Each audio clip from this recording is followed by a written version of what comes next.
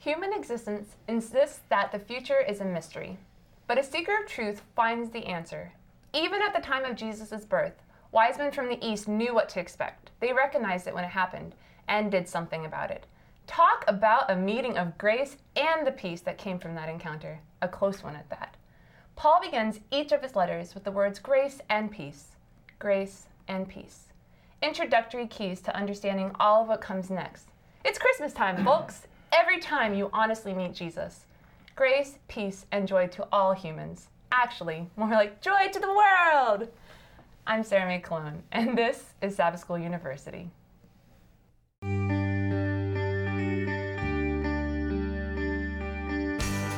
Offering information for your mind.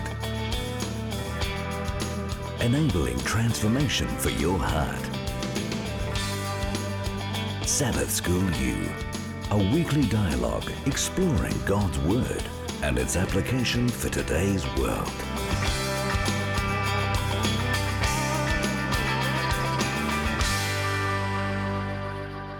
Hi, and welcome back to Sabbath School University. My name is Sarah Mae Cologne, and I am your host for today. And with me, I have a lovely panel. And if you could just introduce yourself and tell me something amazingly cool about you, starting with you. Okay, my name is Dale Simpson, and I'm from a small town called Lucy in the parish of Hanover in the island of Jamaica. Jamaica, yes. Something cool about myself. I love playing the guitar. I think it's an amazing instrument, and it's really calming. So. Yay! Yeah. Good therapy outlet. Yes, it is. Awesome. Yeah. Well, nice to see you, Dale. Thank you. I'm Chantel Smith. I'm from Toronto, Ontario. My mom is actually from Italy. My dad's from Jamaica, so I get it. Yes. I am here on Sabbath School U pretty much for the cup and the mug. I'm really excited that I can take this back home with me. Something exciting about myself. I'm actually a liturgical dancer, and I've been dancing for about 10 years now in the church. So I'm a master's divinity student, but I'm also a liturgical dancer. I'm very passionate about it. I love it. We have a ministry on campus called Beyond Words, and it's great. That's amazing. Yes. Amazing. Awesome. My name is Ruslan Jumi, and I come from country of Eastern Europe, and it's called Moldova. It used to be a part of former Soviet Union. So I'm here as a second year MDiv student. Nice. And I have a 5-year-old son and 3-year-old daughter. Wow. And I just love when every time I leave home, they tell me, "Daddy, I love you." Aww. And it helps me to understand God's love, toward me. Yes. So I just love them and thanks God, for that gift. That's amazing. Wow. So I'm happy to be here with you guys today. Yes. I'm so excited. Yay!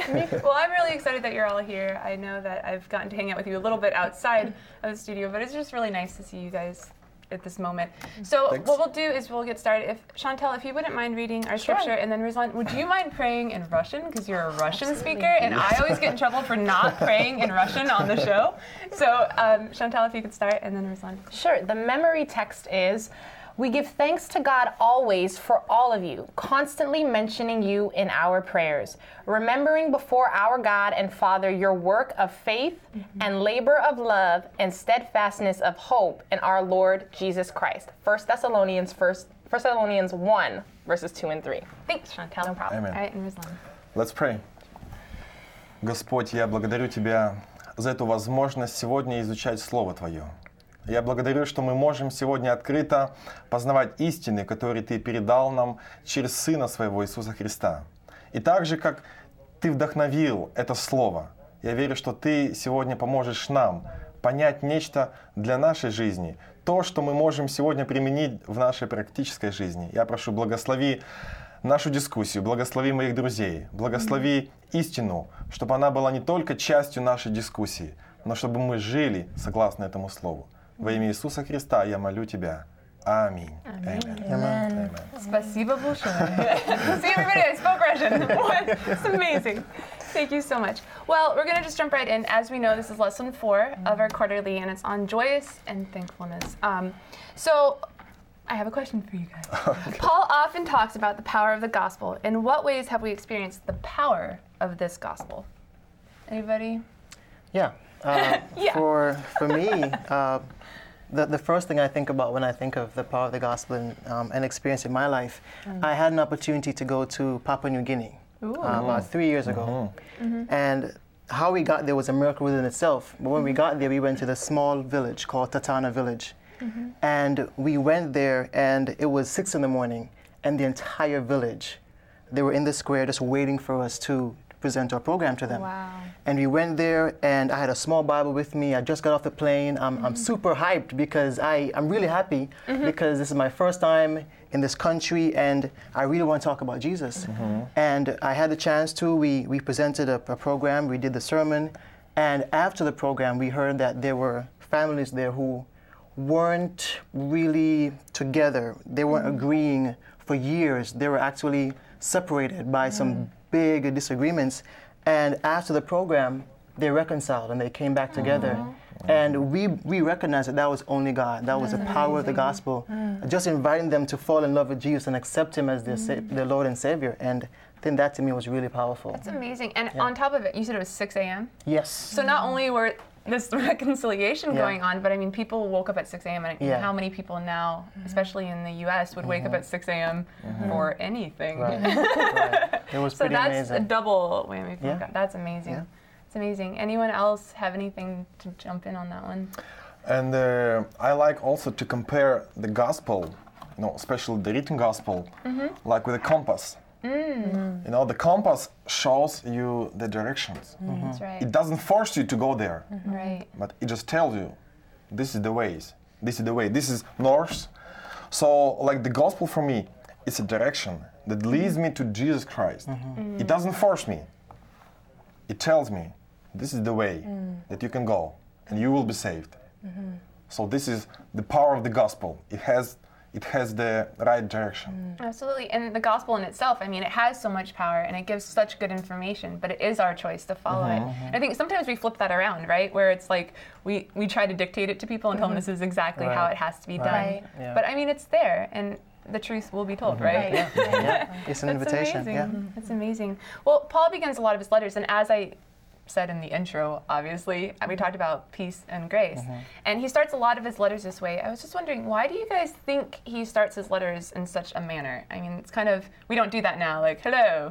And we don't even say, like, we don't even do, like, greetings and salutations anymore. It's like we do, hey, how are you? What's Some of up? us greet each other with a holy kiss, though. That's Greet each other with a holy kiss. it's a little weird. It's a little working through that one. Awesome. Well, anybody have any ideas of why this would be? Well, I really think it's tradition. When I think about grace and peace, grace, it seems, is the traditional Greek way of saying greetings, and for peace, it seems the Hebrew, that's what they say, shalom, shalom means peace. So grace, he put the Greek in there because it's the New Testament, and it seems like, he just added, peace as well. Because he was preaching to Jews as well. And Gentiles, exactly. So he combined both in his greetings. This guy. No, he's good. no, Oh man, no, he's good. no. He's amazing. That's what I think about. It's just what I think also, because, when Paul writes to a lot of the different churches that he was working with, a lot of the things that followed after his introductory were some, really harsh statements of just, you guys need to get it together. You guys have been doing all kinds of crazy stuff. Let's get it together. Right. And so he introduces his letter with, okay, let's just begin it with grace and peace. Let's just set the stage. Before I cause a ruckus. chastise you, grace and cool. peace to you. Yeah. That's amazing. And you know what? I think it's really cool because now, as we look back, it's bringing in the Old and New Testament together. Yes. And I never noticed that. You're amazing. Okay, great. Okay, that's a great example. And I also think that grace is the reason why are we saved. So we're saved by grace. Right. But peace is a result when we are saved.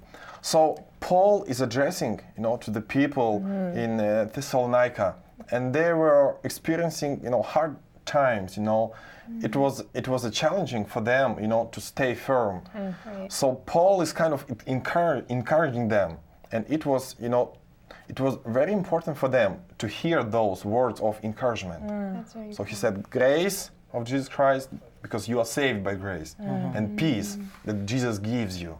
So you just feel it in Jesus Christ. Just experience that blessing in Jesus Christ. That's a very good point. You guys are all so smart. I'm glad that we're Seminary team. So early in his first letter to the Thessalonians, Paul compliments them on the work of faith that they have. So how do you understand this work of faith that he speaks of? I mean, it's kind of vague because we weren't there, obviously. So what do you think on that? I think, like when I was looking at this particular question on work of faith, it was really interesting to me because I was like, you know, Paul in this book, what he does is he breaks down a lot of his statements into threes. Like if you look at the text carefully, it says, we give thanks to God always for all of you, making mention of you in our prayers, constantly bearing in mind your work of faith and labor of love and steadfastness of hope. And so there's these three distinctions that he's making. I was like, well, we often attribute work of faith to like the external things of behavior, like the things that you do.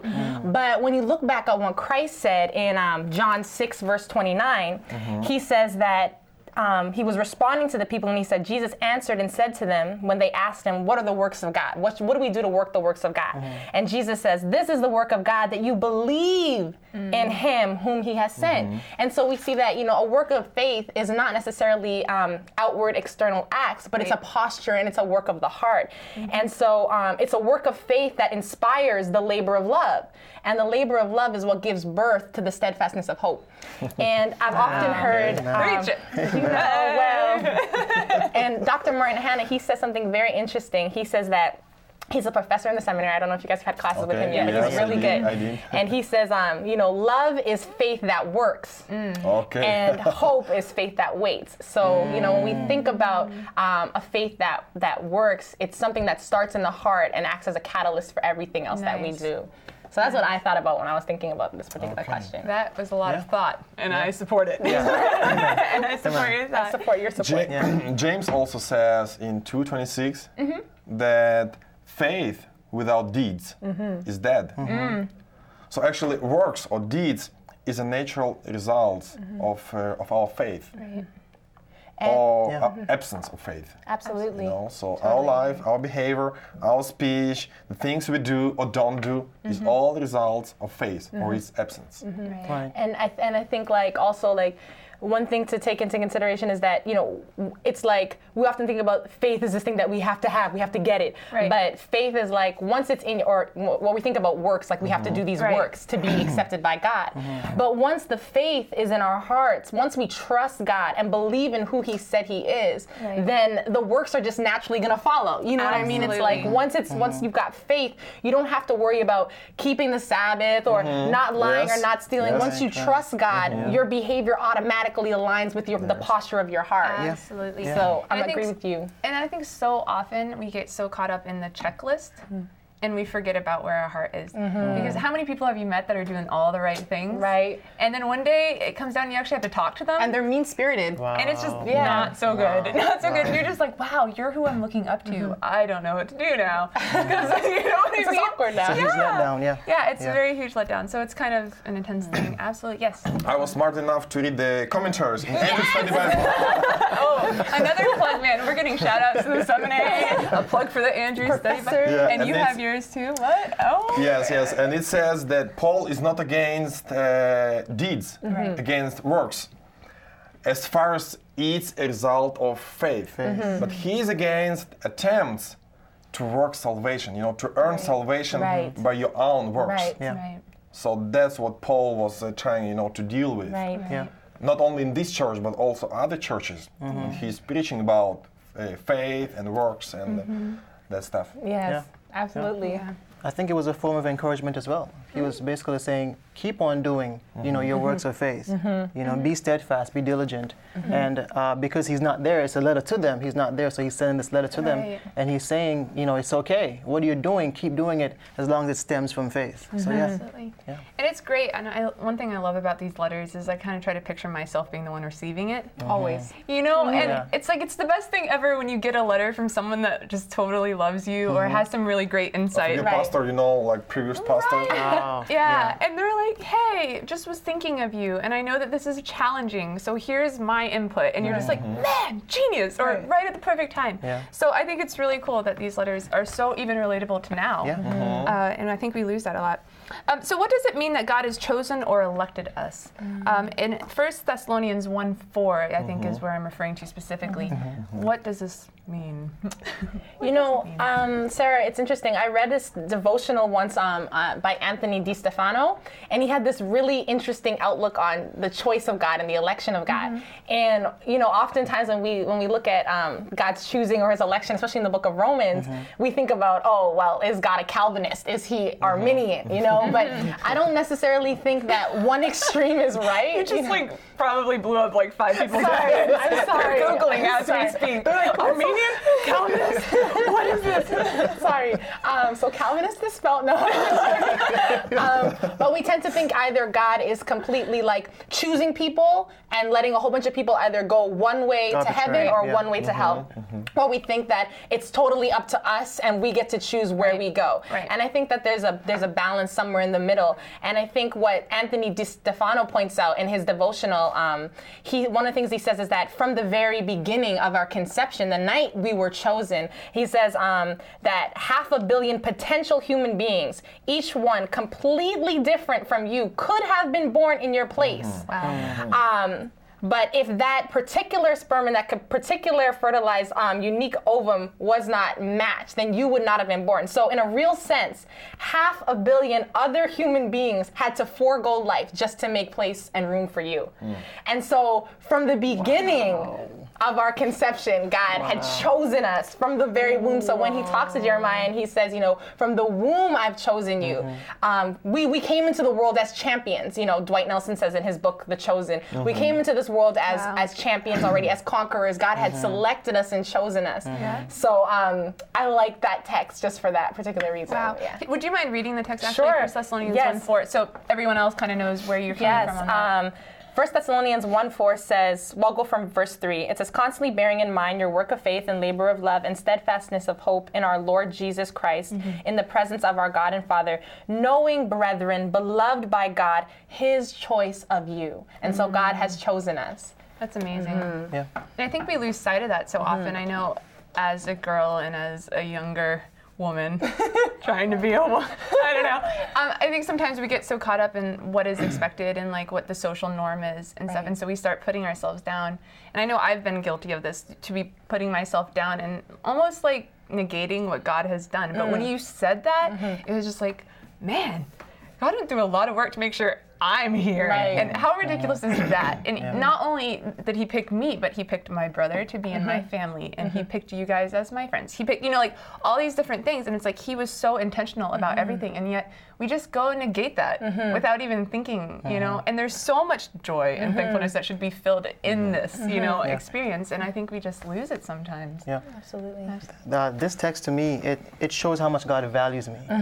You know, like the gift of choice is from God, and He's saying that I'm giving you the choice to choose me. It's a choice. Absolutely. You know, you can go either way, but I love you so much. I desire for you to choose me.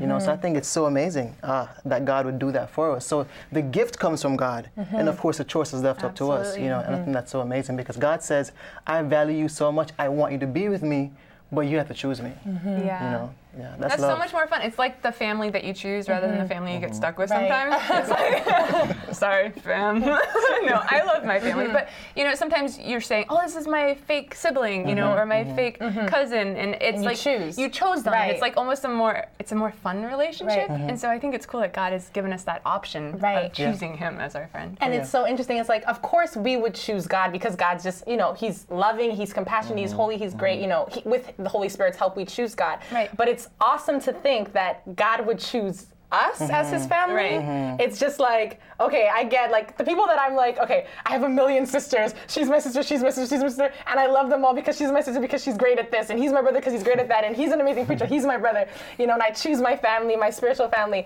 But then I'm like, God chooses me. He chooses us as his spiritual family. And I'm like, how many times do we like spit in God's face? How many times do we like commit sins? And God still chooses us to be a part of his family. Absolutely. It's like, I'm with you, Sarah. Like, I It's get ridiculous. ridiculous. Completely. It's ridiculous. You look like you've been trying to say something Oh, for a while. sorry. We're No, all this is like flailing and like taking. And beside all this, logical reasoning, we also have, Logical. Logical. No, I mean, beside all of that, we can, so we have also, biblical foundation. And like, for example, 1 Timothy 2:4 says that God wants all men to be saved, not just, some men. Right. And another verse that I like is John 3:16. Oh yeah. And it says, he wants to save who? All that Whoever believes. believes in in him. him. Not whoever he chosen, but whoever. It means that Right. everybody. Like everybody. Other way, it would be just a fake, for us just to sit here. Yeah. Why would we talk and, study Bible if God has not chosen us? Yeah. So then, we would be just confused. Yeah.